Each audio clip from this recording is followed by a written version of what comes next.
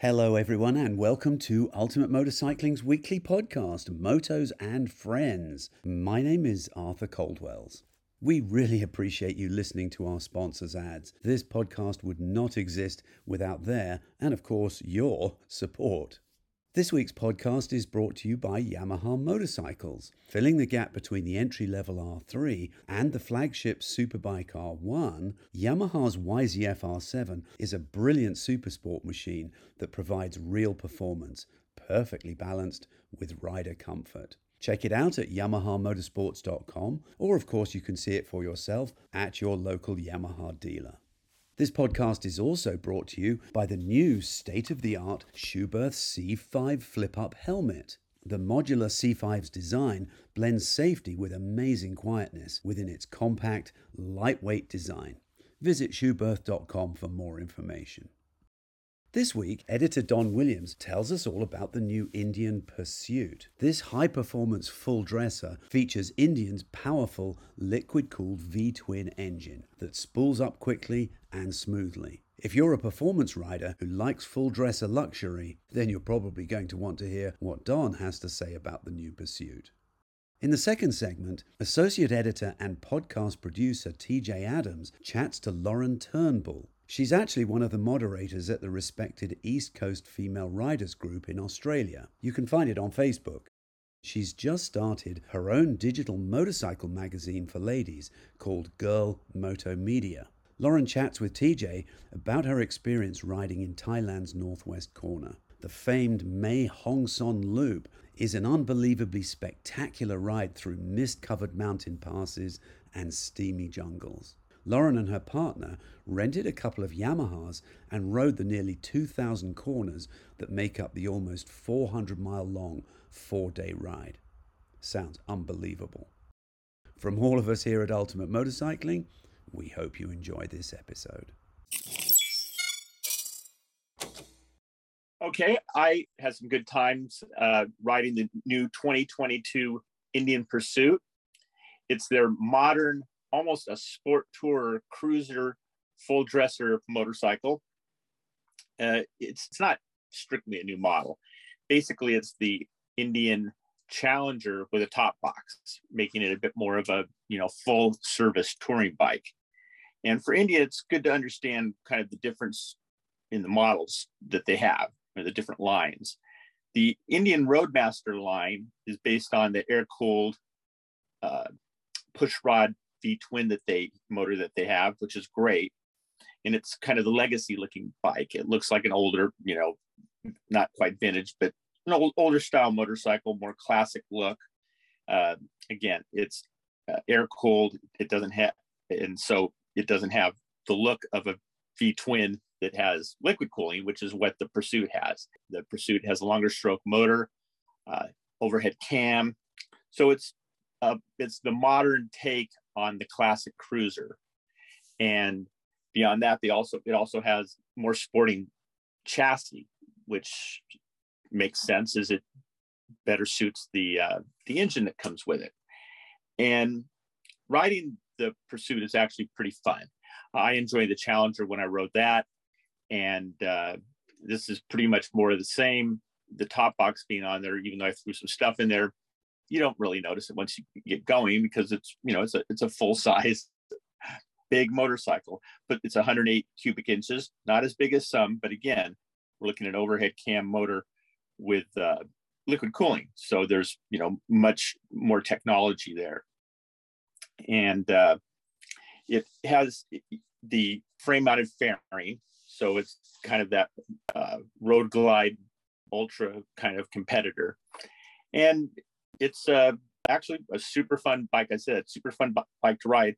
Let's say you're a performance rider and you're saying, I'd like to get in that touring thing. You're not really looking for something like Kawasaki Concords, which is still pretty much a sport bike.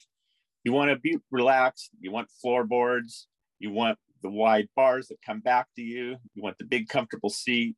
You want to be able to go across the country with good air protection. You want things like cruise control. So you say, okay, I'm going to get a cruiser. Now you could get one of the Indian Roadmasters, but that may not satisfy that sporting bit that you have in you. And the Pursuit will do that. It's a motor that revs up more, and it hauls. And not only does the motor spin up nicely, it also it has the chassis to go with it.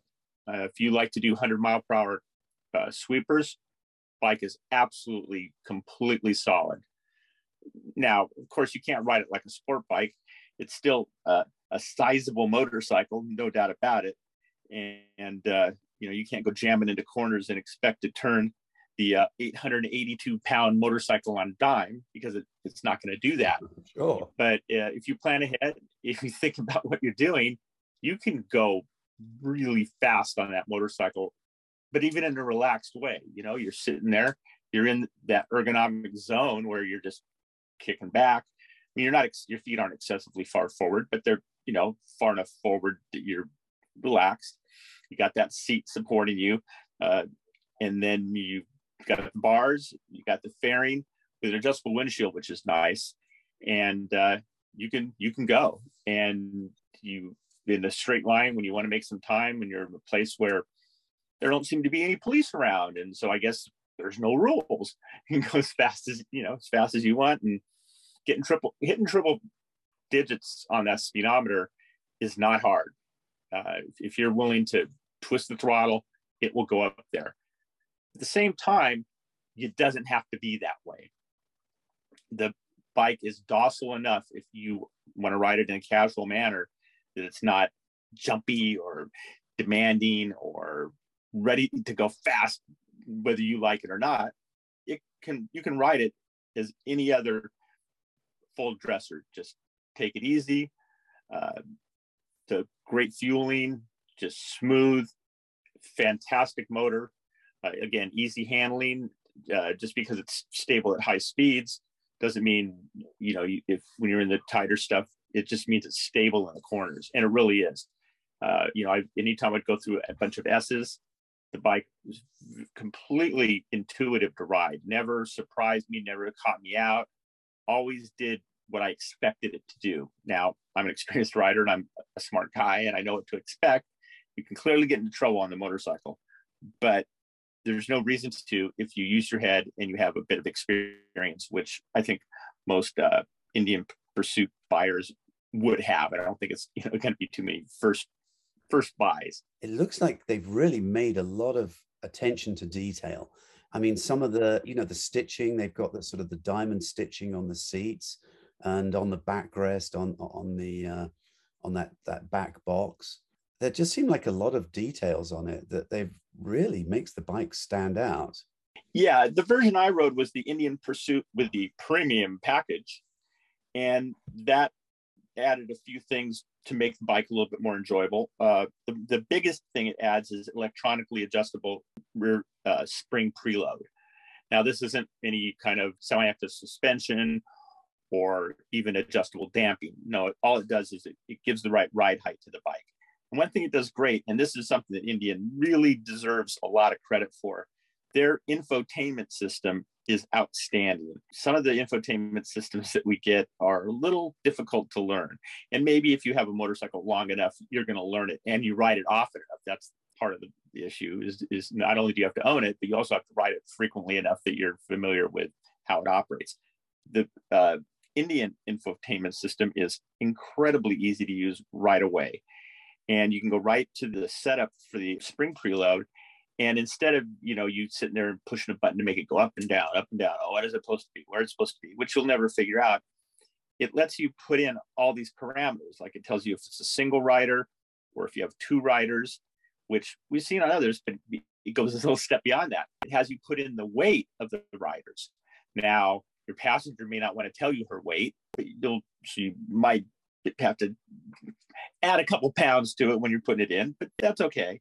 And you also put in the weight that you put in the side bags and the top box. So it looks at all those different parameters, your weight, passenger weight, and luggage weight, and then it adjusts the spring preload to what it considers to be the optimum setting. And that's pretty cool because I like systems like that. And Ducati's also gotten into that a bit, where it's about understanding what you want rather than you guessing like, oh, well, I want, what traction control level do you want? 1, 2, 3, 4, 5, 6, 7, or 8. It's like, well, I don't know. But if it kind of gives you an idea of what those numbers mean or what it will do, you know, or wheelie control. Do you want 1, 2, 3, 4, 5, 6, or 7? Do you want like a little wheelie? Do you want a lot of wheelie? Do you want to drag the tail? And then you would just do that instead of giving you a number.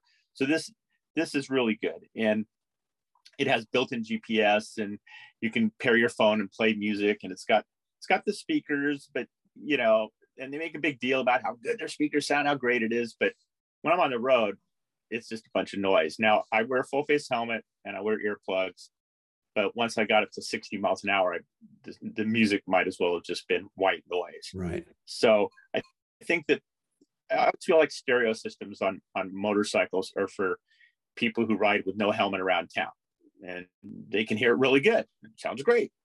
But if you're out touring, you got a full face helmet on and earplugs, it's, you know, I mean, it's just a kind of an unreasonable expectation that it would do anything more than just make a bunch of racket.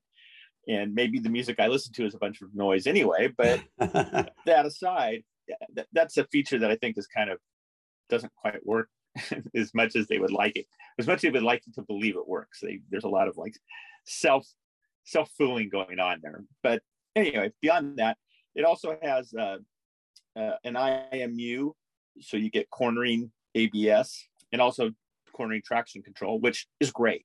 It's one of those things where the way I ride and the way you think anybody would ride an Indian Pursuit, you're not going to really notice if I'm pushing the edge. Oh, I'm grabbing the brakes. Oh, good traction control. When I got the throttle, or the brakes, ABS. Oh, I'm glad it was on the side. You know, you're just not riding like that. But if for some reason you're in a corner and you hit like a slick spot, or you give it too much brake, it'll go in there and, you know, adjust for that. And that's good. So it's definitely more of a safety feature than a performance feature that you're going to notice. And that's good. It also gets driving lights, which are LEDs that are smart lights. And so when you go into the corners, it can light the inside of the corner, which is great. I didn't really ride it when it was that dark. I did ride it at a time where I could see it in action, but not that much. But it seems to work. And the last one, which is why I actually got on this subject, is it has the heated touring comfort seat. And that's where you get that diamond stitching, and you get a little switch on the side so you can heat it. And that's great. I rode on warm days. There's no way I wanted the heated seat or the stock heated grips to be on. It was already warm enough. Right. Indian also offers a air conditioned seat that gets cooler. Wow. And I didn't ride that, but I've talked to people who have, and they say it actually does what it says, and that, you know, you don't realize how warm your butt can be until you get an air conditioned seat and you go, oh, that's kind of nice. So, you know, that's like a feature I would never think of, but I think if you get it, you kind of go, oh, well, that's kind of cool. You know, I mean, I don't even feel like I need a heated seat when I ride. That's just not a part of my body that I notice getting cold. You know, it's my hands, my face, my body, right, my legs. From the waist down, I seem to not have problems getting cold. But again, everybody's different. They could go, oh, heated seat is the ultimate in, you know, comfort. And right. Anyway, so it has a heated seat, and it looks good whether you ever turn it on or not. I see it has an electrically adjustable windshield. Yeah. So how effective is that? Big difference. Although, really? Okay. Yeah, when it's down, you feel the air, not like in a super negative way, but you definitely feel it, and you really know how much you feel it when you put it up. When you crank that thing up, it's like you're in this cocoon of stillness, but you're then looking through the windshield. At least at my height, 5'10", you know, my eyes are there's no way I'm looking over the windshield when it's in the up position. When it's in the down position, it's clearly in my field of view, but it's below, say, the horizon. So I'm looking over it, looking at the road. So, you know, depending on how fast you're going, or how how cold it is, how warm it is, you know, it's great to be able to adjust it with the button on the right, just, you know, up for up and down for down. And that's always a feature you want. You know, when they have these ones where you have to get off, or you have to stop, or you know, or it doesn't move at all, or you have to put a different windscreen on, that's not the way to go for touring, because touring has so many different situations that you run into. You know, you might have a day where it's warm and cold in the same day. Well, you know, or it's windy or not, you know, whatever it is, things change on a trip, and you want to be able to adapt to them as quickly and easily as possible. And the windshield moves up and down a considerably wide swath, so it really truly does make a difference. And that's good. There's also, in the lowers, they have some vents, and again, those, you can feel it. I mean, when they're open, the air's coming down through your legs. And again, I was riding mostly in warm, you know, it's warm time of the year, not the hot time of the year, definitely the warm time of the year, and you feel it. But when you close it, then, you know, it can start to heat up a little as you get, you know, heat throwing off of the engine and the radiator. So it's nice to be able to have that additional option of whether you want air flowing through or not flowing through, and collecting it so you can be warmer when it's cold. Right. As far as you know, your touring, you know, you have the top box and the two side bags, really well designed, really easy to operate. Obviously, they don't detach; you don't bring them in the room, but you can get a bag that fits it, so you can just carry everything in from them. But they're auto locking, just very, very intuitive. And you know, this is a bike with a fob, and I've slowly been won over to the fob world. I mean, I don't mind if I don't have a fob and I have a key, but you know, I used to hate the fob, and now I'm kind of okay with the fob. And I suppose someday I'll be excited about the fob. Yeah, I'm not there yet. I'm still in the disliking it stage. But okay.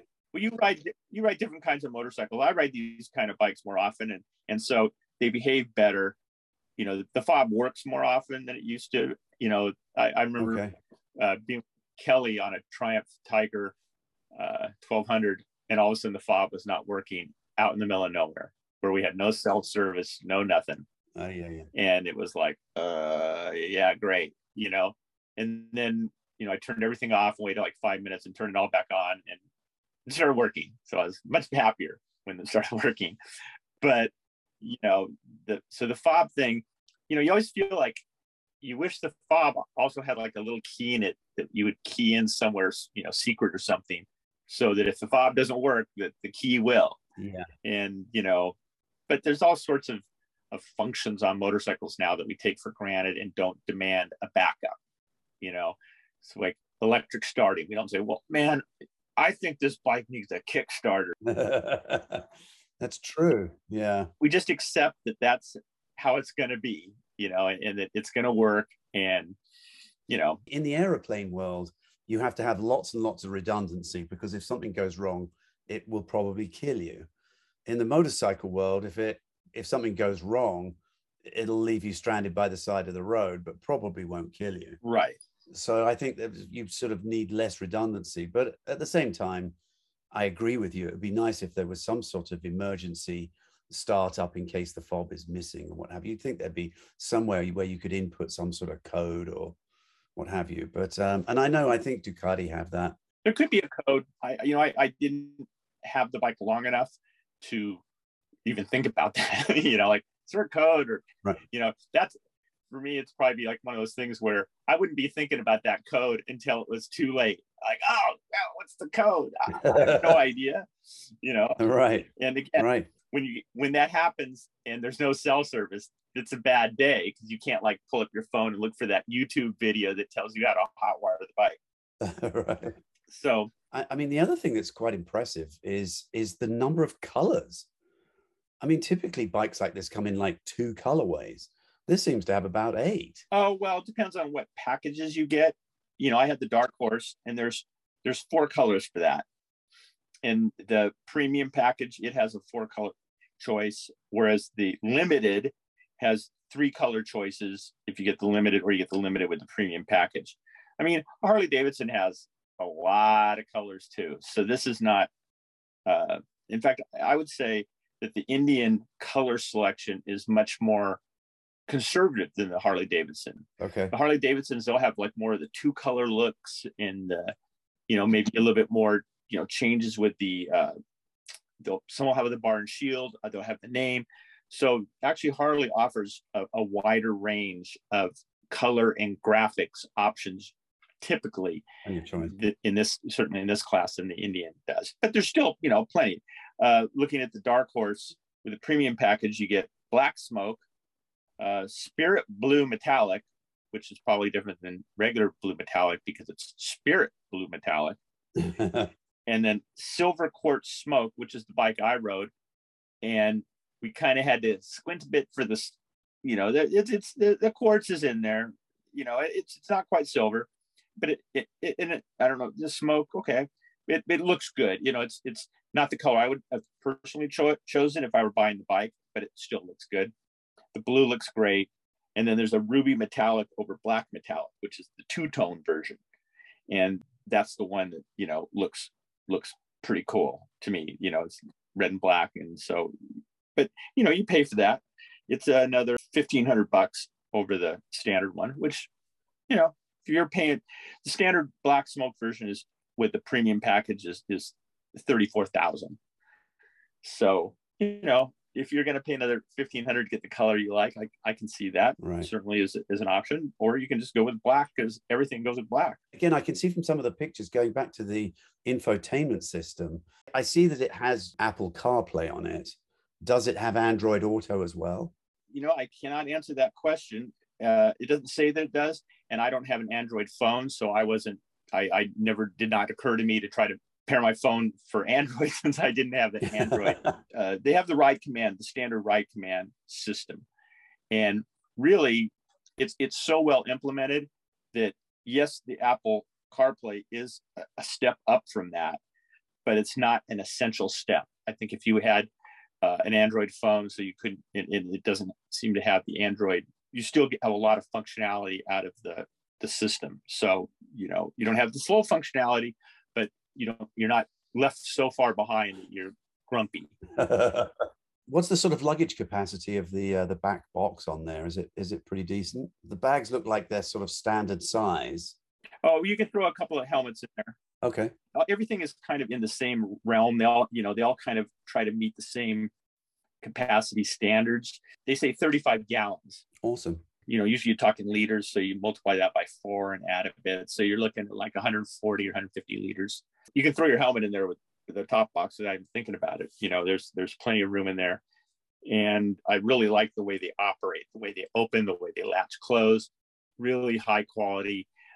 You don't worry about it opening or, is it really shut? And it feels good.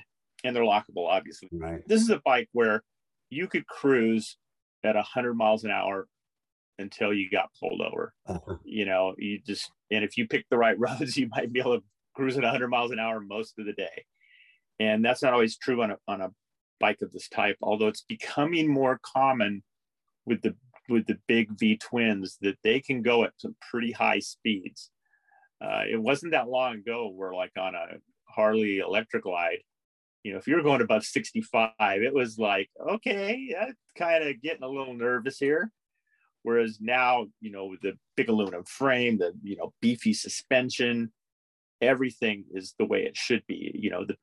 The engineers got involved and said, okay, we can make the bike look good and look, presentable, but we can also make it function as a high performance motorcycle. And the Indian Pursuit really is, a high performance full dresser tourer. I mean, you can go on it. And what that means, of course, is that a bike that's going to be stable at those kind of speeds and handles good and has good suspension is going to work really nicely for people who are running in the 80s, which is what I rode most of the time. I mean, most of the time I was just going around about 80, 75, 85, whatever. When I ride a motorcycle, I don't really spend a lot of time looking at the speedometer. That's not what I got on the bike to do. I got on the bike to ride at the speed I want to ride and the way I want to ride. And while I may look out for the police or be aware that, I'm not, if they pull me over and go, how fast are you going? Well, I will have glanced down the moment I saw their light go on. But before that, I'm not paying attention to that. So now when I'm testing a bike, I will look to see, fast. As I'm going this fast, it feels good. And in this case, the bike, like I said, will accelerate up to 100 miles an hour without taking a breath. Just we're there, and you can cruise along at that speed without feeling that like the engine or the suspension or you are overstressed. Get a little bit above that, and then you start to go, okay, I'm pushing it. But if you can keep it in double figures, you know, you're going to be super satisfied with the comfort of the bike and the behavior of the bike. It's got plenty of passing power when you want to go by somebody. You might, you know, it's not quite the super long stroke motor that you get, you know, in some of the air cooled ones. It is, you know, in fact, it's not long stroke at all. It is over square. So you might shift down one gear. I mean, six is, I don't want to say six is exactly an overdrive, but it's close enough to an overdrive to call it an overdrive. And, you know, if you shift down one gear, the thing will completely come alive and at any speed and just go right by somebody.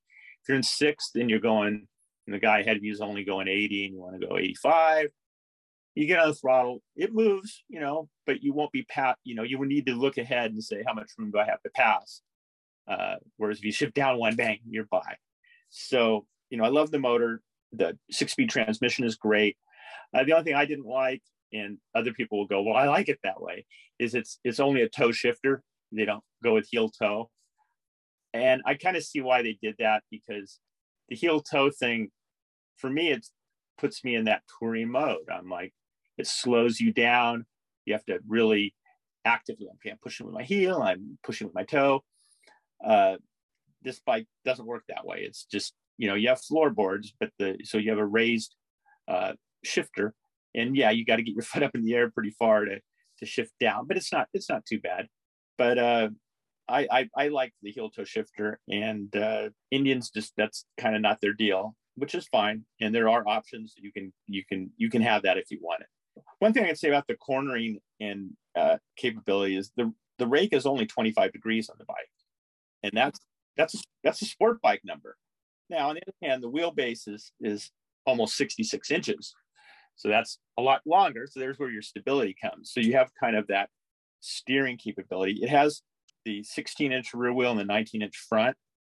And so the 19-inch front has a lot of gyroscopic action going for it. And that's one reason, you know, it stays so stable at high speeds. Now, sometimes, you know, I always go back and forth. Do I want a, you know, smaller front wheel that's wider? Do I want the bigger diameter front wheel that's narrower? In this case, the way the Pursuit handles in the corners and the way it goes, it's kind of nice having that lighter touch of the 19. You still have stability. It's not like that front end's wobbling around with this little teeny narrow front tire. So it's, you know, in many ways, it's kind of something you don't really actively notice. You know, it's just kind of a feel later, like, oh yeah, the bike, as big as it is, it steers lightly, it turns well. You know, the front end isn't pushing, like you go, oh man, I need more meat on the front wheel, you know, or in the front tire, and it's just not that way. So, you know, it has Metzeler Cruise Tech tires, which are, you know, they're sport touring tires. They're not high performance tires, but, you know, they're exactly what you want. They're a tire that has good performance, wet or dry, and has good wear characteristics, because, you know, changing a set of tires on these is something you don't want to do every 2,000 miles. Yeah, for sure. Right. So, you know, because that's, for most people, that's a trip to the dealer, and it's probably going to cost you around $1,000 before you're, you know, back out the door with fresh rubber. Yeah. I should mention the brakes, Brembos all around. Radial calipers at the front. Yeah. And 320 millimeter discs. So you got the big boys there. Now, again, this is a big boy. You know, it's really, you know, nearly 900 pounds, and when I'm on it, it's, you know, you're looking at a half ton plus. So, but the brakes never misbehaved. You know, if you got on them, they're strong. They're not like ultra strong. Again, if you're riding a bike like this, you don't want, you know, super bike brakes. You want controllable brakes. But, you know, they have the softest bite in the world coming in. You know, when you pull in tight, the bike slows down well. The rear brake works well. You know, when you're just kind of going at super slow speeds, you know, I always tell people, if you're turning the front wheel, you don't want a front brake on. So you're working around parking lots or something, you want to just drag the rear, and it does that very well. Tons of feel. I never had problems with things locking up, and I could get the ABS to fire, but it wasn't easy, and it wasn't it was never intrusive. And in normal riding, it's just not going to. The ABS is you're never going to need the ABS. The bike tires setup promotes good traction. The braking power delivery, it all makes it so you don't really need the ABS. There's no power modes, of course. That hasn't quite spread to this, genre of motorcycles, which, they could do that, and I probably wouldn't complain. But if I had a little extra power version and a little lower power version, I could live with that. But without it, it's fine. Most people are not going to need that other choice. Right, sure. And of course, ABS and traction control are always on, always in the same setting. There's no supermoto mode for when you want to back it in, or there's none of that. So it's not a motorcycle with a ton of personality. Again, that's more of the Indian Roadmaster way, with the big lumpy delivery, the long stroke and the air cooled. And this is more of, I don't want to, I'll say appliance. That's not a word people like to use on motorcycles, but it's one that we see often. A really good example of that is when you start the engine up, how on like a VW R18, the bike jerks from side to side, or when you hit it on a Harley, big inch Harley, the engine starts shaking around, everything starts happening. Oh, wow, I'm gonna go riding. And it's really exciting. Right. When you push the button like this, it's like on a Honda Goldwing. It's just like, the bike just starts to purr. Like, oh, I guess it's on. Yeah. And so it's definitely in that mode of a modern motorcycle. It's not a retro motorcycle at all. It's a completely modern design, which is fantastic, because they offered the retro experience in the Roadmaster for people who want that. And so, but the people who don't want that can have this modern handling, modern power, modern feel. Right. And just that extra sophistication that right, liquid cooling and all of that brings. Yeah, and the Brembos with the radial mounts, and people go, oh, that's cool, and it's something where your sport bike buddies will come up and they'll see some of this stuff and go, oh, that's a pretty cool bike. Can I ride it? Yeah, sure. Yeah, it's like, I might give that a try. That's got a lot of the features that I like. So it's kind of a little bit of a crossover, a little bit of a enticing motorcycle for people moving into that genre for the first time. Yeah, so that's what the Indian Pursuit and said with the premium package that I wrote was really all about.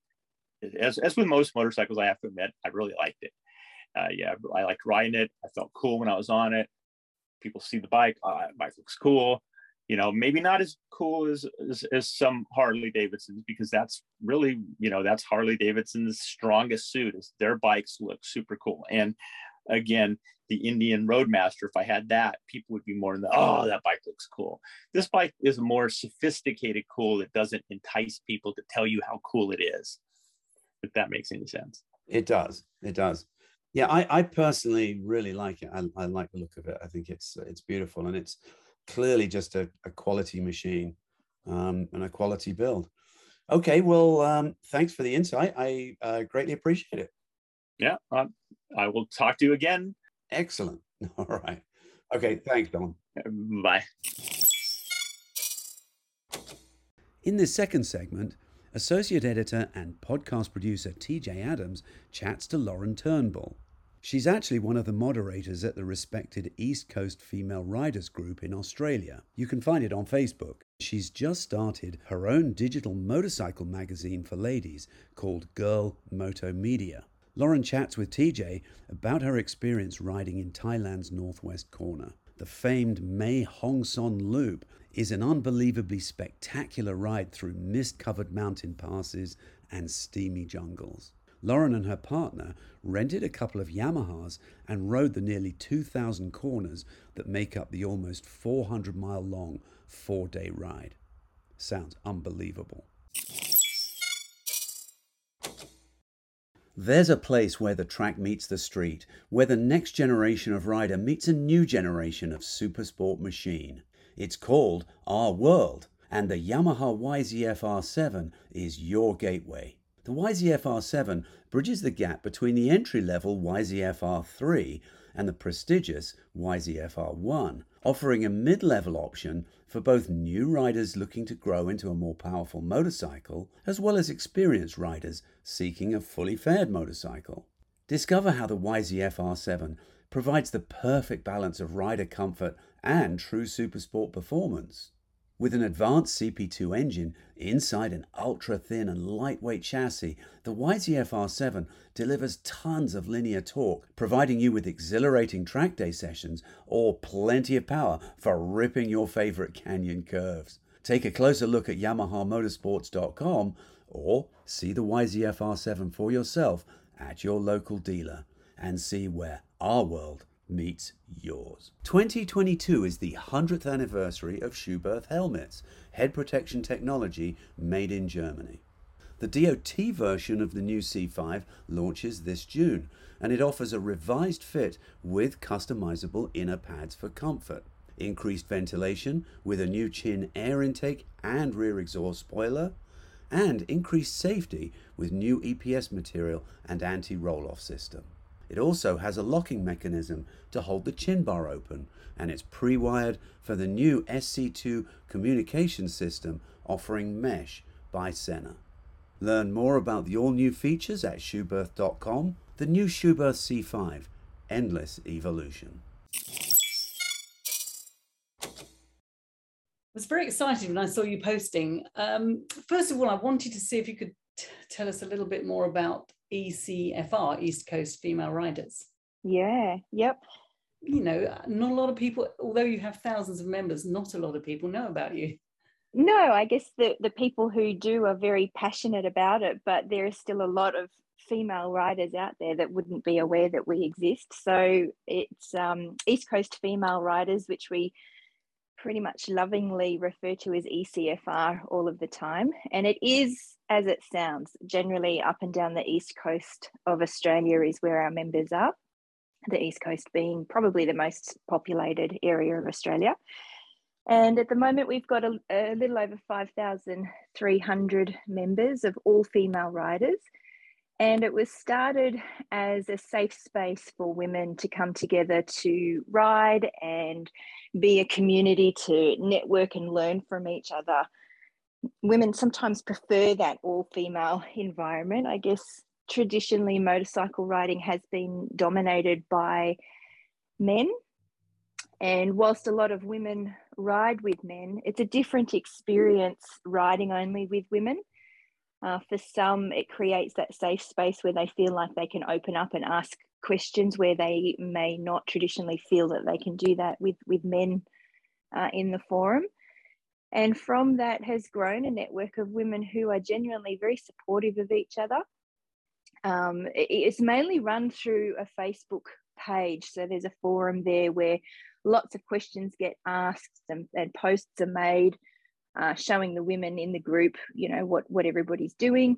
Each area is broken up into smaller geographical areas, and that is looked after by a group leader or a moderator. And I personally look after our Gold Coast region, which is a region right on the border with New South Wales and southeast Queensland. I have to say it's very well organised. I joined myself about 6 years ago, so I don't know how long ECFR has been running, and I've joined a lot of female riding groups because I was single, and found that it was all very nice on the group chat, etc., but we didn't meet each other. And what I liked about ECFR was everybody was very available and really willing to come to my house and help. Yeah, I got stuck in my garage because it was down a big dip and I was scared of the hill up straight onto a main road. And, you know, one of the ladies just came around and spent the morning and you know, gave me my confidence to do that. So I like the way it's broken into those groups. And I didn't realize you were, you know, a moderator for one of the groups. So you're a moderator of the Gold Coast. So I'm two things. So there is a small administration team. Obviously, a group like this does need some women to pull it all together. So there is a small administration team, and all of us are based around Australia, who basically just moderate the posts. We try not to have too many rules, but there are a couple, and the main one being it's a no judgment space. So we don't do things like put up photos of people riding in a certain way or in certain attire that people may have opinions or judgments on, because we don't want to be a judgment-based place. We want to be a safe place for people to come and be themselves and ask questions and so on. So we do need a small administration team to just moderate those things. On the whole, it's very, very good, and people are there for very genuine reasons.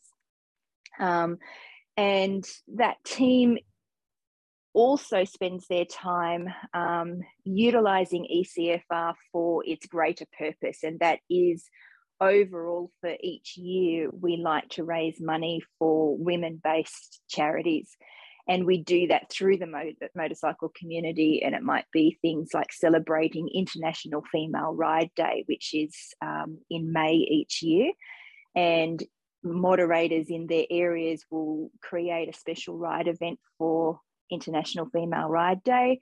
And last year, as an example, each woman who attended came along and donated a packet of women's sanitary products so that they could be donated to charities to provide them to women who are in need. Or we might do raffles or other prize-based arrangements where money can be raised that can then be donated to the charity of choice. And it's, as I said, usually a women-based charity. We will also create merchandise that the members purchase. So, for example, we've recently just done a breast cancer awareness campaign where we created a special ECFR breast cancer t-shirt, and the profits from those t-shirts were donated to breast cancer research.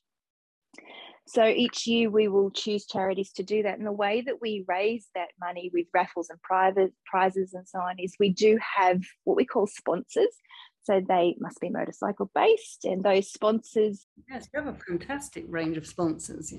So we try to make them sponsors that are universal to the national location of the group. Sometimes that's not always the case, but those sponsors provide their merchandise or their services to ECFR members, usually with a discounted promo code, and they donate one thing each year that we can use to raise money from. So it's an awesome arrangement, and the sponsors are very well loved by the group. And, you know, as much as possible, I usually find women like to support people and women who support them. So we do very well having sponsors as part of the group. So, yeah, so each area, as I mentioned, is broken up into a geographic area led by a moderator, and as much as possible, remembering that each of those roles are completely voluntary, as is the administration roles. So people are doing this around their everyday lives. We try to create a number of rides each month for the local members to be involved in. So I can really mainly speak to my own area, but we work on 3 rides each month, one of them being a weekend ride, the other being a midweek ride. And then our third is usually a dinner coupled with a short ride. So I actually have one this evening with my group. So we meet and we just do a short 20 to 30 minute ride together to our dinner location, and then we get together and enjoy each other's company. So that's an awesome way for the women to get to meet each other and perhaps break the ice a little bit before they come and join a ride. Yes. We have varying degrees of attendance to those depending on what people are going on. Again, I can only speak to my area, but generally we'll have anywhere from 10 up to 40 women who will join us for those rides. And over the 18 months that I've been doing it, I've seen some amazing friendships and connections form from that. It's really quite amazing seeing women come together in that space. And, you know, the resounding comment that I get from first time women joining us is that it's nothing like they expected, and it was so laid back and very supportive and very nurturing, and that they were really glad that they did it. Yes, I've seen, you know, complete beginners just blossom. You go out on the several rides and, you know, they get more and more confident. It's a great organization. I mean, it's very well thought out, and the best group I've come across for organization. Yeah, thank you. Quite often, you know, I see a shout goes out for a moderator and people step up really quite readily.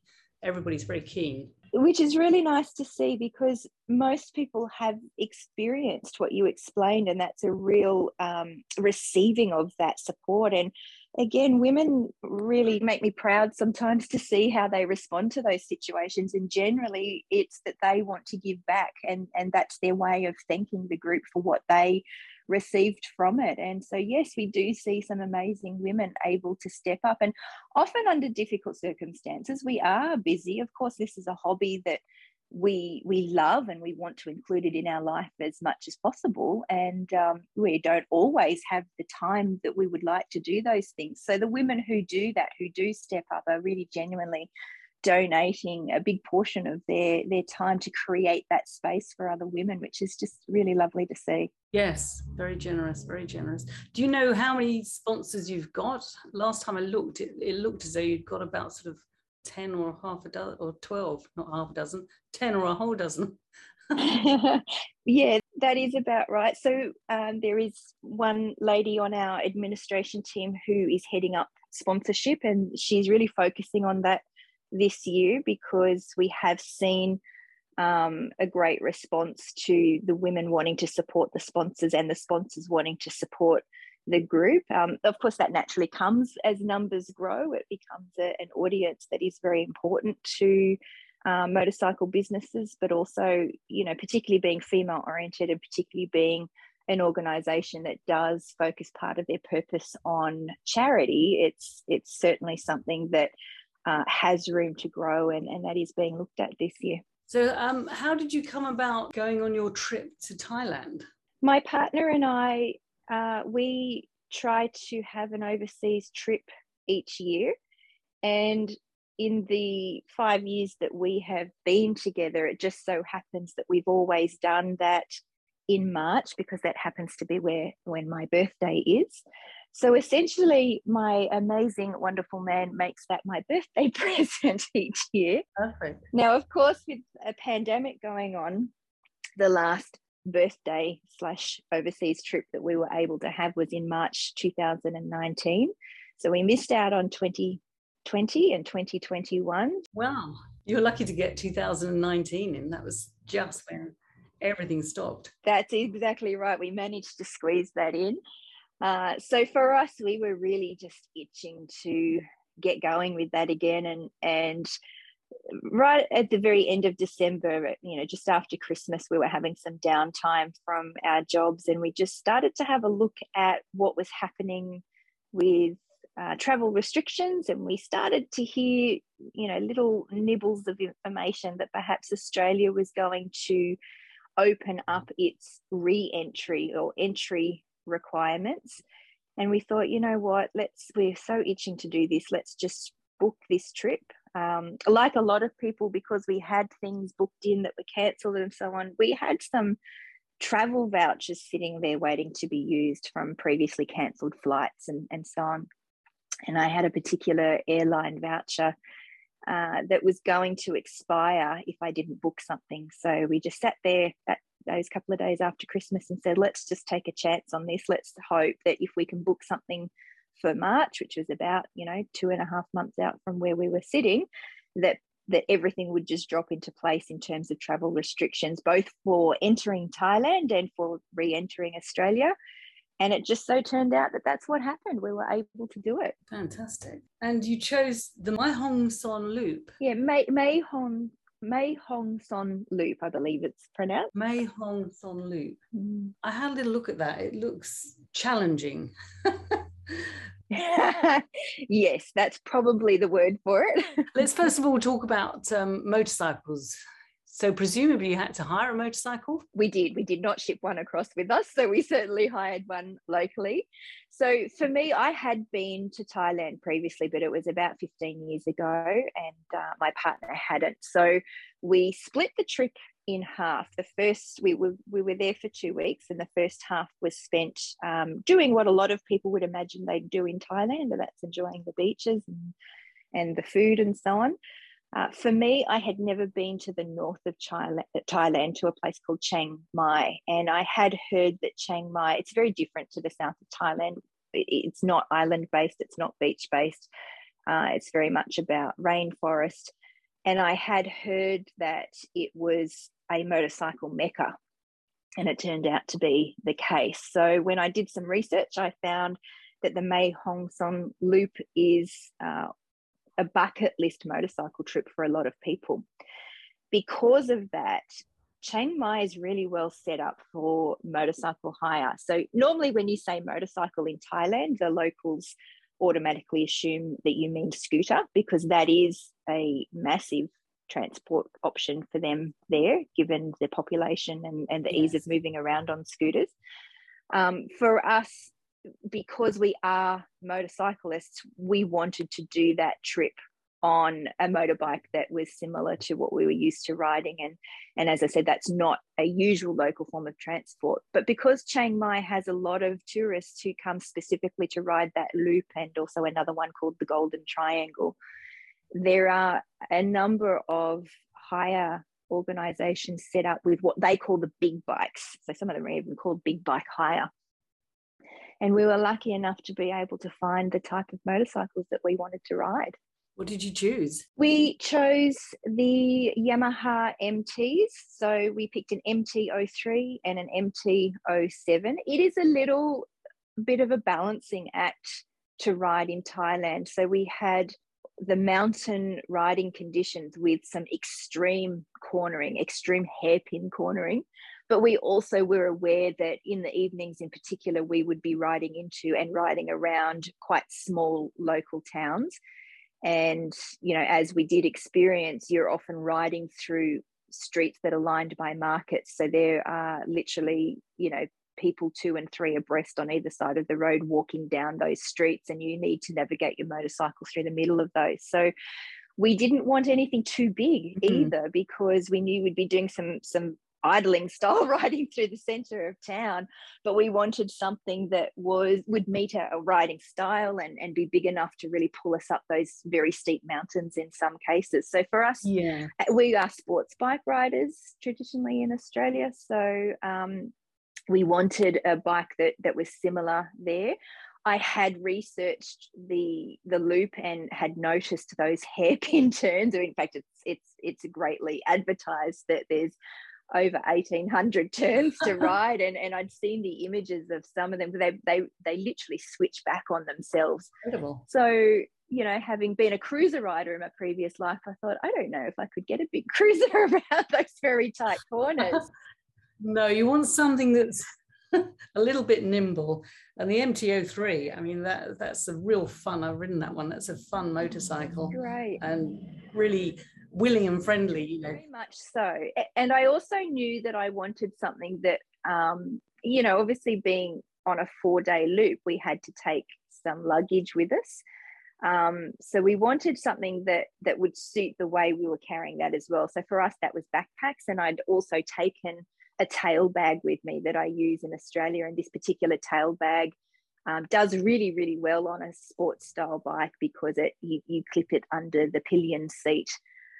So we were sort of looking for something that would tick all of those boxes, and the MTs did that. And, you know, I thought for me, the 03 would be absolutely perfect, because I felt that I didn't really need anything too powerful. I mean, some people, particularly the locals, would do that loop riding 150cc scooters. So it's not that the scooters aren't powerful enough to do it. I knew we didn't need a huge amount of power. But having said that, my partner and I did switch bikes, and on the third and the fourth day, I ended up riding the 07, because personally, I actually found that a bit easier. I'd actually mistakenly thought the smaller bike would be better for me, but funnily enough, TJ, I actually found that the bigger bike was easier to ride through those very tight corners. It was funny. I just found it easier to keep the throttle much steadier coming around those switchbacks, and especially going uphill as opposed to downhill. And I just found that the the 07 really pulled me through those corners.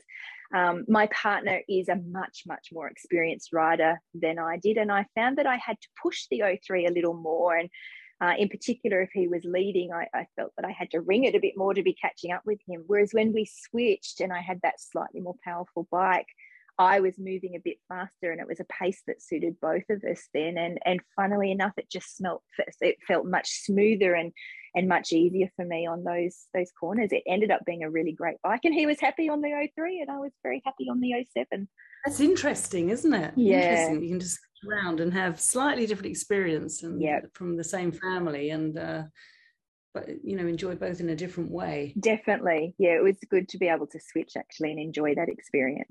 So do you think you would choose to be completely on the 07 if you went again, or you'd stick to the 03?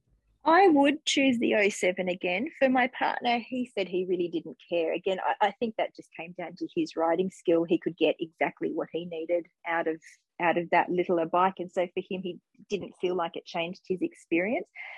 We talked about the type of riding we did on this trip, and there is so much to see along that ride that, of course, you want to enjoy your bike and what it offers, but that ultimately wasn't what it was about. Yes, we did enjoy pushing them through those corners and testing our skills in doing that, but on the same token, you really didn't want to ride too fast because you were missing out on too much by doing that. So as he said, if I was wanting to ride to really experience everything that the bike had to offer, the 03 probably wouldn't have been enough for him. But given that this was more of a cruisy ride to really take in everything going on around you, yes.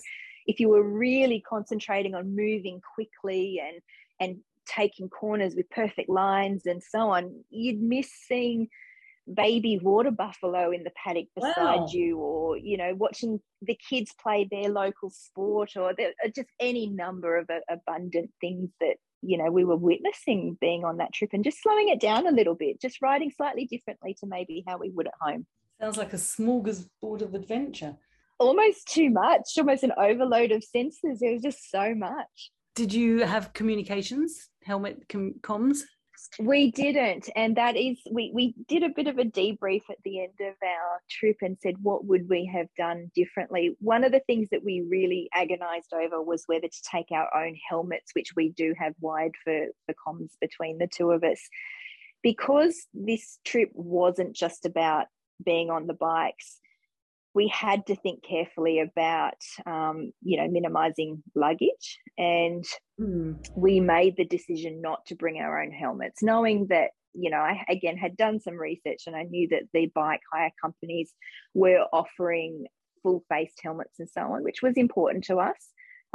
Again, motorcycle safety is something that is, it's improving in Thailand. Unfortunately, they do have one of the highest accident rates in the world, and unfortunately the highest death rates attached to that. And we had a number of locals explaining to us that the government is having to do a huge amount of work to educate the locals on improving their motorcycle safety, and that includes even riding with helmets, let alone a full-faced helmet. So at first I was a little bit worried that if they gave us helmets, I've ridden in Asia before and been given a helmet that was probably not much more than a bicycle style helmet. And I thought, I don't know if I want to ride 1800 twisties in a motorcycle helmet that isn't going to help me if something were to happen. No. But I had done the research and found the big bike companies in particular were very aware of motorcycle safety and were offering very good full-faced helmets. So we decided to go with those, but that did mean that we were operating without our comms system, and that definitely would have been a nice to have. Not so much in terms of being able to communicate with each other. That was very easy, just to pull over and have a quick chat. There was usually somewhere to be able to pull over, as long as we weren't mid switchback, which there were a lot of those. More from the point of view that both of us enjoy riding with music, and I really missed having my music, and I did try to ride with my my AirPods, but the helmet that I had, the insides were set up in such a way that I literally couldn't get it over my head without pulling my earpods out. So and the other thing was, it probably wasn't as good a helmet as I was used to riding with, and it was very, very noisy from a an internal wind point of view. I ride with earplugs normally anyway, just because I find that really reduces my exhaustion levels when I ride, when I have earplugs in, even though I'm playing my music and so on.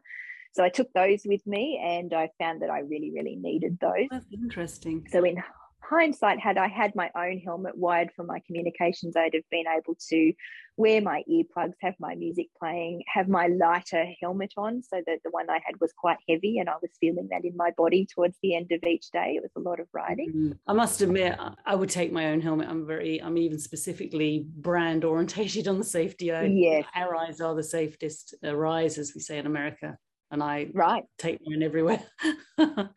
So I would take my own. I would throw out a few evening dresses and take my helmet. Definitely. Yeah, I agree. We took our own jackets and riding pants and riding boots. So I guess by the time we'd included all of that in the luggage, we flew with an airline where our luggage was restricted to, I talk in kilos, so to 20 kilos. It's not a lot when you're going for a couple of weeks, and especially when you have a trip that's split in two very different types of travel. Yes. And when we'd included our jackets, pants and boots, that was, quite a significant amount already. And so we wanted to use our carry-on luggage for other things.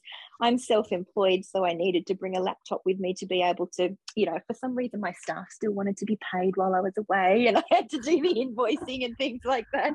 So I had to carry a laptop online on the plane with me, and so that limited my ability to carry a helmet as well. So all of these things that you deliberate about, but you live and learn. It is a lesson learned. In hindsight, I would actually make some other amendments to make sure that I could bring my own helmet, and particularly with my comms. And it's just those little niceties or those things that you get used to when you ride a lot that I did notice that they were missing for me.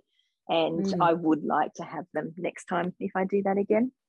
Well, everybody listening is going to learn from your experience. And so you'll be, pointing things like that out to a lot of people.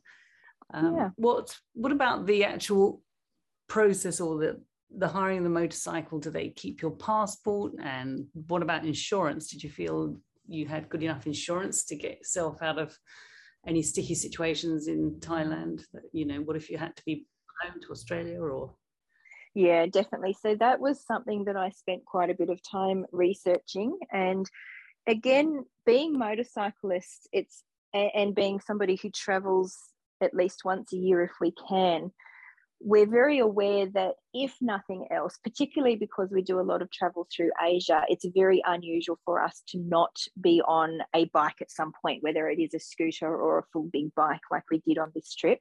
So because of that, quite a few years ago, I did an extensive amount of research on travel insurance, and a lot of them give you really good cover, but they won't actually cover you if you're on a motorcycle. And I was lucky enough to find a policy that does automatically include motorcycle cover. And so I knew that if anything had happened to us, that we had an unlimited amount of medical cover. So that if we had to unfortunately be admitted into Thailand's hospital system, that we knew that we were well covered in terms of local medical treatment, as well as being flown back to Australia to receive local medical treatment. Do you remember the company name? I'm happy to, let people know. Sure. They're called Insure and Go, and we usually do either their silver or gold level. One of the entry requirements to Thailand at the moment for anybody coming from any country is that you need to have medical cover for a minimum of $50,000, preferably unlimited, right, for COVID. So that if you contracted COVID while there, that the local government knew that you were in a position to be able to cover your medical expenses during recovery. So that applies not only for COVID, but for anything that could happen while traveling. So Insure and Go offered unlimited medical cover, both for COVID related events and for any other event. So for us, we felt like that we were well protected there. I think checking the detail is essential when you get your policy to read through, because also there is, or was on a policy that I had, a section that you had to wear a helmet. And in those sort of relaxed countries, it's often a case of, you can get a bit blasé, or you see everybody else riding around without helmets, but you will probably find you're not covered at all if you have any sort of accident, not even sort of complete injury, if you're not wearing a helmet. So you really have to read the details. That is exactly right. Funnily enough, though, I mean, I can't speak for other countries, but I can speak for Thailand. I spoke to a couple of locals about this because I found it unusual that as we watched everybody around us on their scooters or their motorbikes, the local Thai people rarely had their helmets on. As I mentioned, that's an educational piece that the Thai government is really trying to focus on. But there were often checkpoints, tourist police checkpoints set up through particularly the tourist areas like Phuket. And if a foreigner rode through there without a helmet on, they were pulled over and they were fined. And the locals tell me that, a little bit tongue in cheek, that it's a way that the police raise money, but there's good and bad in that. That's exactly right. Look, I didn't mind it. It was never even, a consideration for us to ride without a helmet on. But yeah, some tourists do and mistakenly think that they're allowed to because they see the locals riding without helmets, but it's actually not the case. So, but you are correct in doing so. Your insurance policy is often made void. So for me, it's not a risk that I would want to take. We had a recent podcast with George Parkhaber, and he did a more off-piste journey through that area, and talking about the fines thing, he was stopped, and the officer was insistent upon a fine, but he sort of hung out and said, no, I don't mind, I'll wait, I'll go to the police station. So if you think they're kind of really asking you for a lot of money for nothing and it's just going to go into back pockets, then you can sort of just tell them you want to take the official route, ask them for a ticket or something, and quite often you'll find that the fine reduces, or it might just not occur. Just a bit of handy information. It disappears, funnily. That's right. Look, the Thai people, they're everything that you hear people say about them. They are a beautiful culture.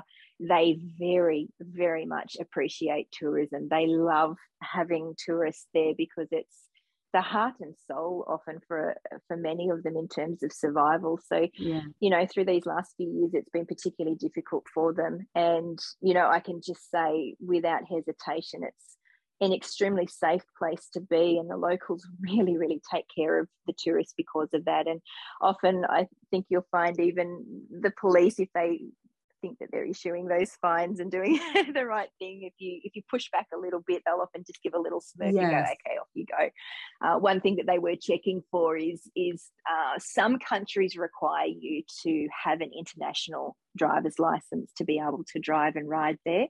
In Australia, we are a country that automatically allows us to drive and ride there, but that's not the case for everybody. So I actually found we were pulled over twice, and they were checking more for license as opposed to helmets. So that's just another thing to be aware of. Depending on what country you're originating from, you may need to check whether you have to apply for an international license. And that is something that they seem to be quite particular about, and probably for good reason. Yes, it makes sense. And what about, I was going to say, you just said, Thailand is safe. I've been there. The people are so friendly and helpful. It gives you a lovely feeling. It's a terrific place in that respect. But you did mention you felt safe. Do you think you would have felt safe doing this trip on your own? Strangely enough, yes. And I didn't think that I would have said that.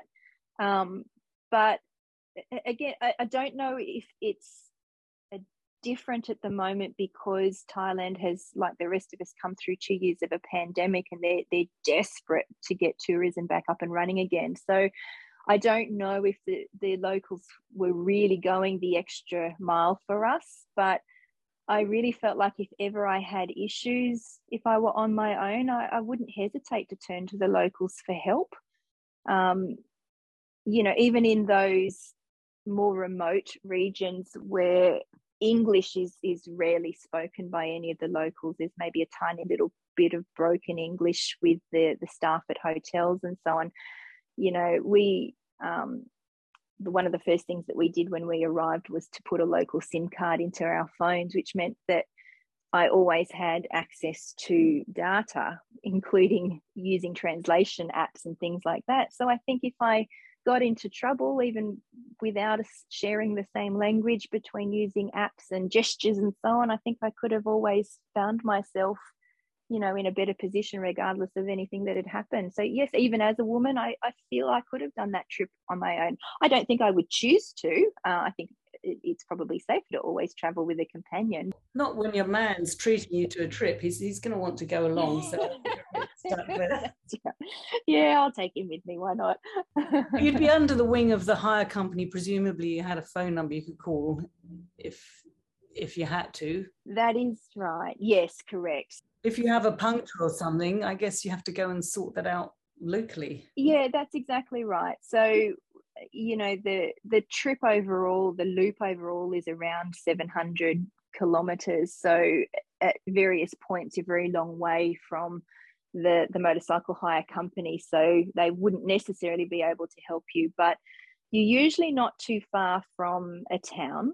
And because scooters and motorcycles are so prevalent there's definitely mechanics in every little regional town that we drove through. So at some point there would have always been help to get to a mechanic or the like who could help with a puncture or any other mechanical issues. Right, you'd probably find they're quite sort of inventive at solving problems.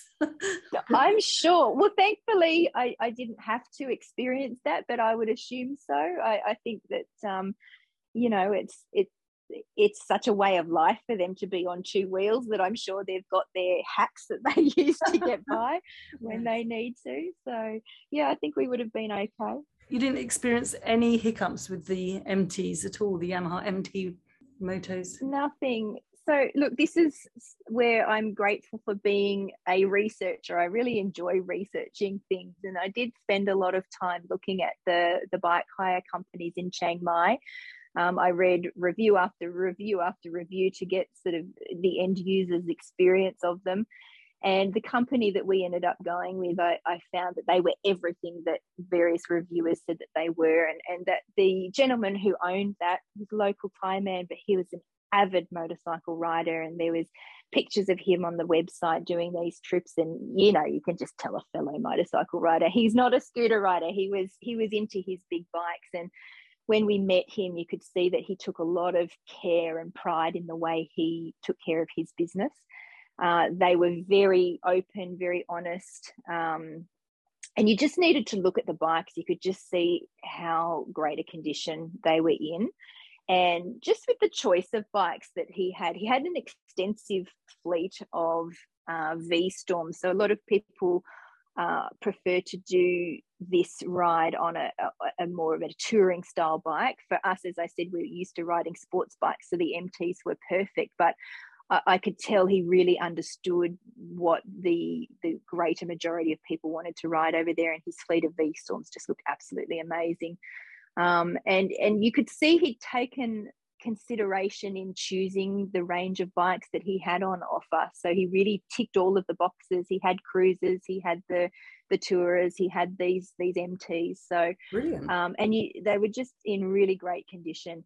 They were very clear in their process. You asked a question before about did we have to leave a passport, and I know that is really concerning for a lot of people because it's not really a practice that I guess we would be used to in our own countries. But the answer is yes, we had to leave one of our passports. Some of the big bike organisations will advertise that as a point of difference, that they don't take passports, but in return you leave a really significant deposit. Again, in my reading and research, I just read many reviews and blogs and so on of highly experienced people saying that the passport leaving is standard practice and it's nothing to be worried about. And when we walked into the shop, I could tell, I don't know, you just get a feeling, TJ, don't you? They were very professional. The lady who signed us up had proper contracts that we had copies of. Everything was there front and center. So she never at any point took the passport away from us. She would, fill out the paperwork in front of us. She showed us the safe where it was being held. Right. She just really gave us a lot of reassurance that it was normal practice and it was okay practice. And we got comfortable with it. The only thing I was worried about is I knew from my experience the week before that when you check into hotels and so on, they need to see your passport. So I thought, if we have to both leave a passport, we've got a problem here. That's where I was going. Yes. What about staying over en route? Yeah. So obviously she reassured us that one passport was enough. But I did ask the question. I said, what if it was just one person? We need passports to check into hotels. And she said to us, hotels will accept a copy of your passport. So for us, one of the best things that we did, there's a lot of paperwork needed to travel through Thailand at the moment. We screenshotted every piece of paperwork that we needed, whether it was what's called your Thailand pass or vaccination certificates or proof of negative COVID tests. And we also took photos of and kept on our phones images of our passports. And she reassured me that if she had kept both our passports, the hotels would have accepted those images. And there was one hotel where, even though we were checking in under my name and we had my passport because it was my partner's passport that was held at the bike shop, they did want a passport from both of us, and they were very happy to accept the image of my partner's passport. So the lady at the bike shop was correct. The hotels are okay to use the copies. That was okay as an image on your phone? You didn't have to have loads of bits of paper? They weren't that? No, they were amazing with their technology. So every hotel that we checked into at any part of our holiday, they just took photos with their iPad of the images on our phones. That's useful information.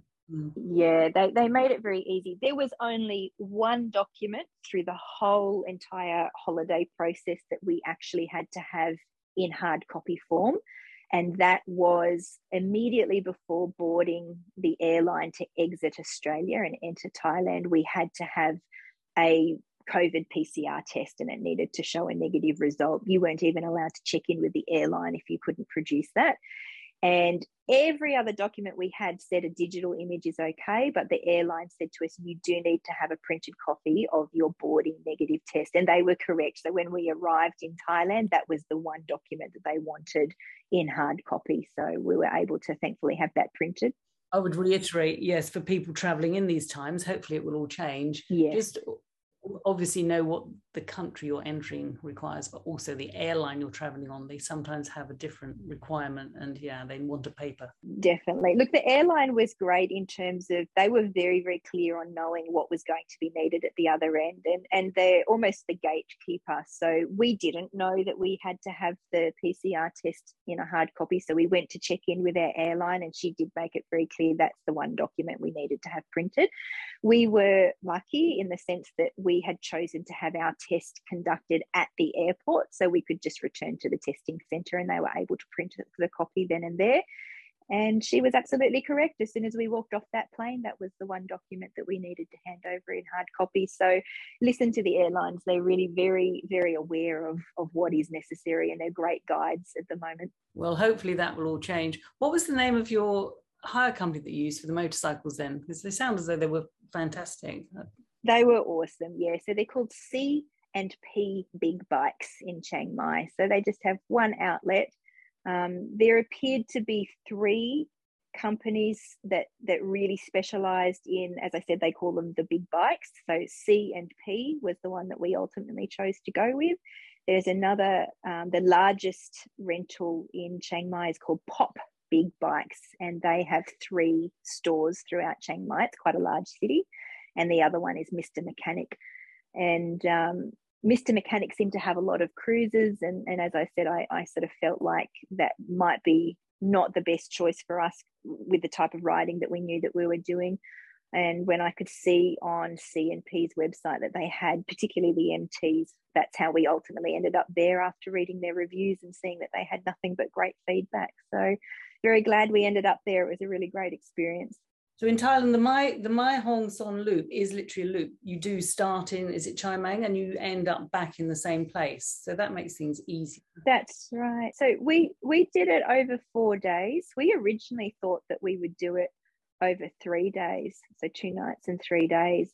And at the last minute, we decided to extend it out as we sort of really started to look at the number of stops that we wanted to make along the way. When you're just doing, the bare basic Google mapping of it on the surface, each leg maybe appears that it's not too extensive riding. So just to give you an example, for us on day one, it was a little under 200 kilometers of riding, which for me is a fairly average Saturday ride. But and I thought, we'll be fine doing that each day. But I was wrong. It's different riding. You slow it right down because there's things to see along the way. As I said, it probably weren't. I feel like I probably rode at about 60% of my standard riding, both in level and pace and so on. In some cases, I had no choice. Did you have to get used to different sort of the traffic, the drivers in Thailand? I mean, it's different in every country you go to. So yes, and look, this is a little bit of an anomaly in terms of time. It's very, very quiet in Thailand at the moment compared to how it normally is. So, there's a real upside to that, is we didn't experience the traffic that I think in a different time we would. Look, the traffic's not too bad because surprisingly there are a lot of opportunities to be able to safely overtake the slower moving traffic. These are regional areas that are steeped in agriculture, so a lot of the produce and so on that the major cities rely on are being grown in these areas on the Mae Hong Son Loop. And so you do experience a lot of trucks carrying produce and so on that move very slowly, but they're moving so slowly that it actually makes them very easy to overtake. And in particular, that was where I was grateful for those days that I was on the 07. There was just that little bit of extra pickup that even if you were overtaking going up a hill, it was very, very safe because you were zipping in and out. So traffic in that sense wasn't slowing us down. The hairpin turns definitely were, but as I mentioned earlier, there's just so much to see, and you really need to pare back the riding pace to be able to take it all in. We just felt that we found that happy balance of enjoying our riding, but also being able to take in everything around us. It's very hot this time of year, TJ, very, very hot, and we really did need to be stopping regularly to have drink breaks in particular. So, that in itself, you don't realize how much time that adds. And the scenery is just spectacular. So one of the things that we did was plot along the way stops at sites that were shown to be good sites to take photos. So there's sections along the side of the road where you can very safely pull over and you're at a beautiful viewpoint. So it made for a great spot to stop and have a drink, but also get a few photos. And, when you do that several times throughout the day, you've added quite a bit of time to your trip. Yes. And the places you stayed, were they pre-booked or you had to find them yourselves? And did you sort of immerse yourself a bit in the local atmosphere?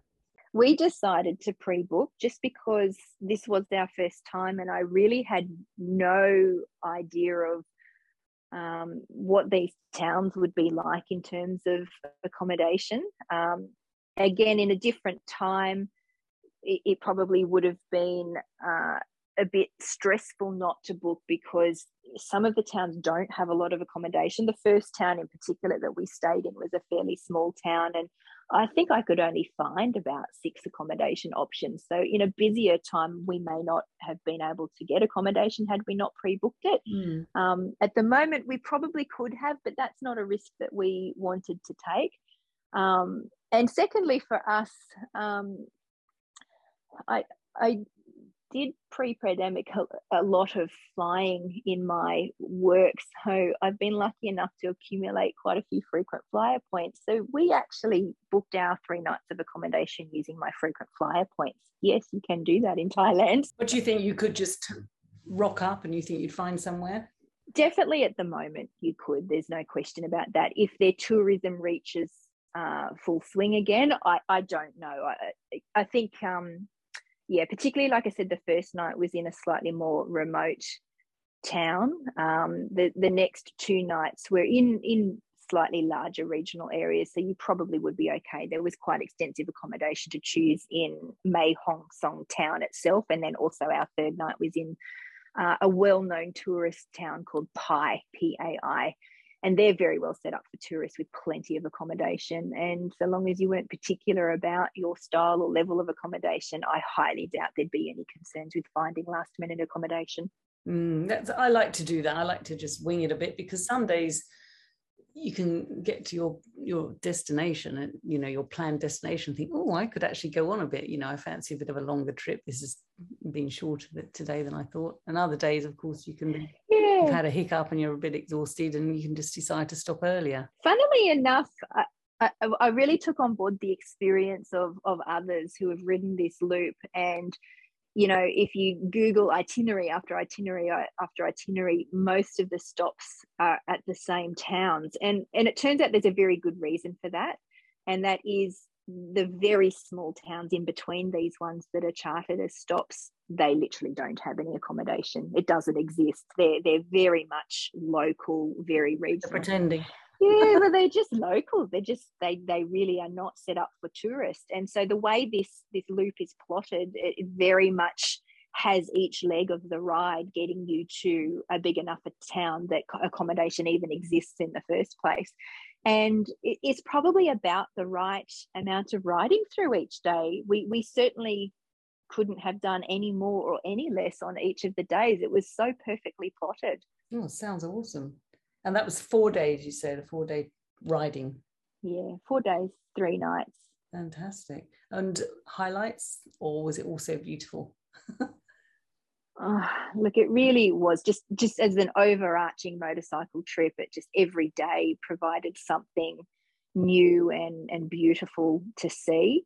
But I do think our third day of riding is, if I had to pick a day, it was my most favourite day. But that was more to do with the stops that we made along the way. So even though each day, you know, when you plot it on Google Maps, may only appear to be 3 up to 5 hours of straight riding, when there's so many things that you could choose to do along the way that sometimes it's hard to choose. But the third day, we went to a couple of caves and various locations off the loop that just turned out to be spectacular and quite magical experiences that it's a day that will stick in my mind forever, I think. And I just love that day. It just happened to be that the 3 places that we went to on that day were absolutely amazing. And I'll remember them forever. So I'm very glad that we did them. But so because of those stops, you know, what appeared to be a 3-hour day of riding turned out, you know, that we were leaving at 9 a.m. in the morning and not arriving to our accommodation that day until 7 p.m. at night, because there's just so much to do along the way. Awesome. And I had a look at your blog that you put on East Coast Female Riders, and I noticed you mentioned you went on a Motorcycle Masters Q ride course, and it seems that was specifically for cornering, which obviously was ideal for all the hairpins. So yes, I was just interested to read that, because I've done motorcycle courses but not for cornering. No, look, I'm just blessed that on the Gold Coast in Queensland where I live, that there is a training school run by a gentleman, Rob, who is very passionate about teaching riders to corner safely and corner well.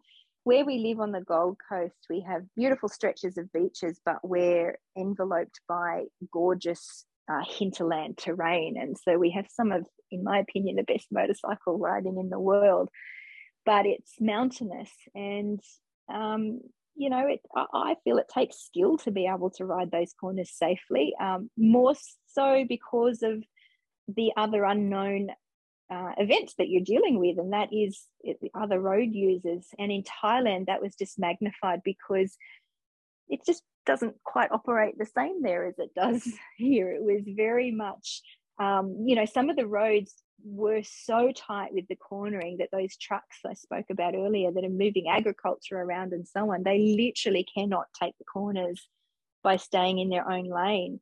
And so they do. And so they were blind corners most of the time. And one of the things that Rob teaches in his cornering courses is to really prioritize vision, and you place yourself on the road in a way that puts vision front and center. And but secondary to that, it's you know, when you find that something's occurring on the road that is unexpected, you've got the skills that you've been practicing on a closed loop track that he hires to do this training, so that it becomes embedded almost in your body on what to do and how to react to those things. So if you're coming around a blind corner and there is a truck literally in your lane, you've got the skills to be able to maneuver around that.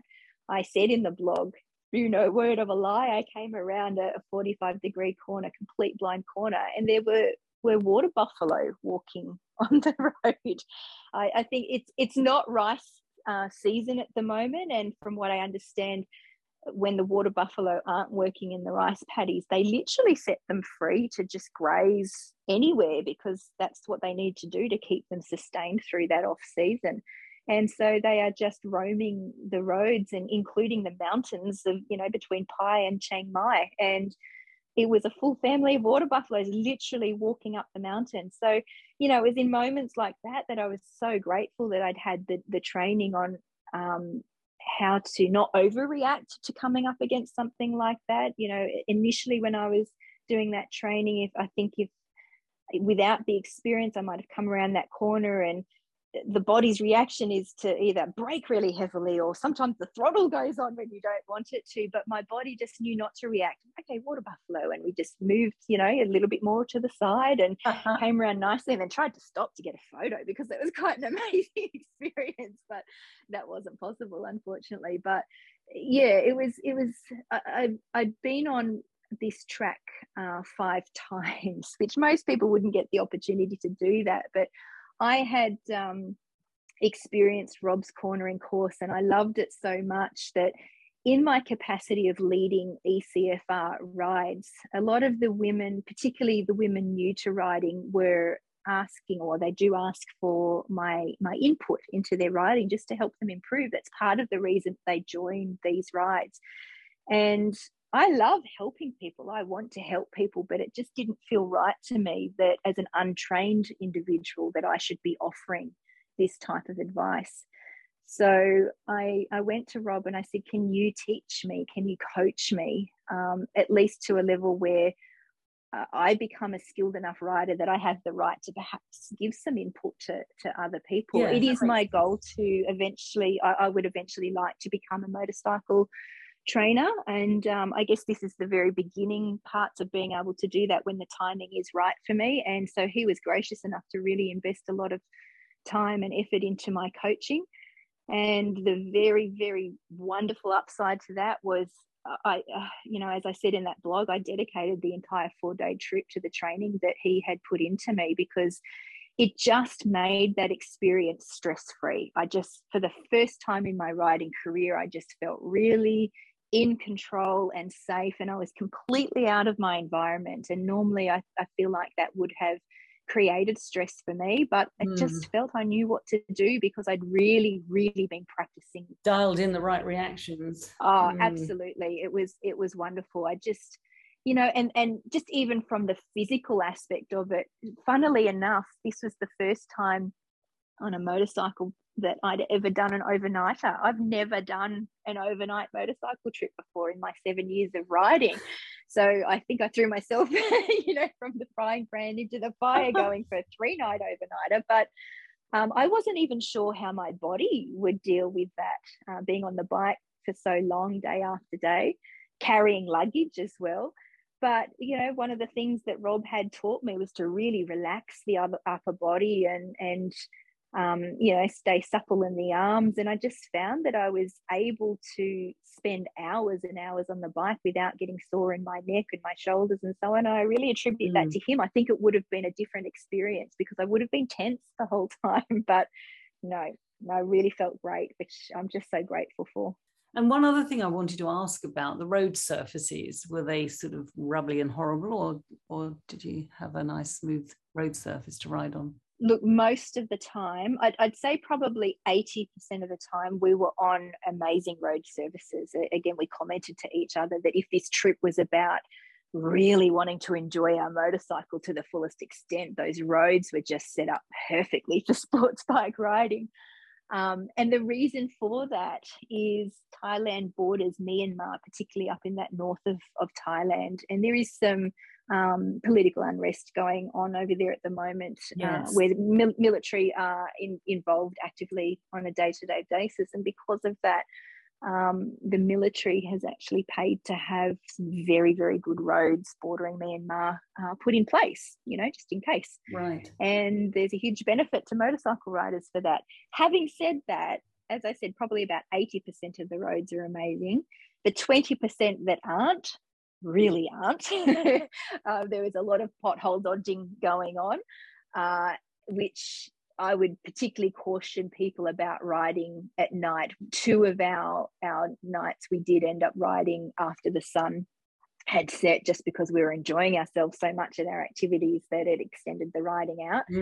And thankfully it was only about 30 to 45 minutes of riding in the dark on both of those nights, but it was particularly challenging. It's quite difficult to see, and I probably didn't have the best visor on my helmet, so it made it a little bit difficult to see. And the first night in particular, coming into our first stop, it was probably the worst stretch of the road. So that was quite difficult to ride on at night. It was very broken up and just challenging. We really had to slow it right down. But that aside, the rest of the time, I was just so impressed with the quality of roads. You may have heard in Australia, we've had extensive flooding in my region at the moment, and that in itself has broken the roads up. And I think our roads at the moment were worse than what we experienced in Thailand. Wow. There is a reason that it's a bucket list loop for many motorcyclists. It didn't disappoint. It was absolutely amazing. And we just came home from that feeling so invigorated, and we just can't stop planning the next one now. We're trying to work out where we'll ride next. It was, like I said, we've been motorcyclists for quite some time, but this was the first real motorcycle trip that we had embedded into an overall holiday, and we do not regret it. It's something that we want to include in our holidays now wherever we can. And yeah, I'd encourage anybody who has the opportunity to get to Thailand to take this 4 days out and do that loop. It was a great experience and not a single regret. Some learnings. We've definitely learned a few things that we would do differently next time, but apart from that, it was just absolutely exceptional. Nobody would regret including that into their holiday. That's awesome. Thank you very much, Lauren. See you on the road. Thank you very much. It's been great to talk to you.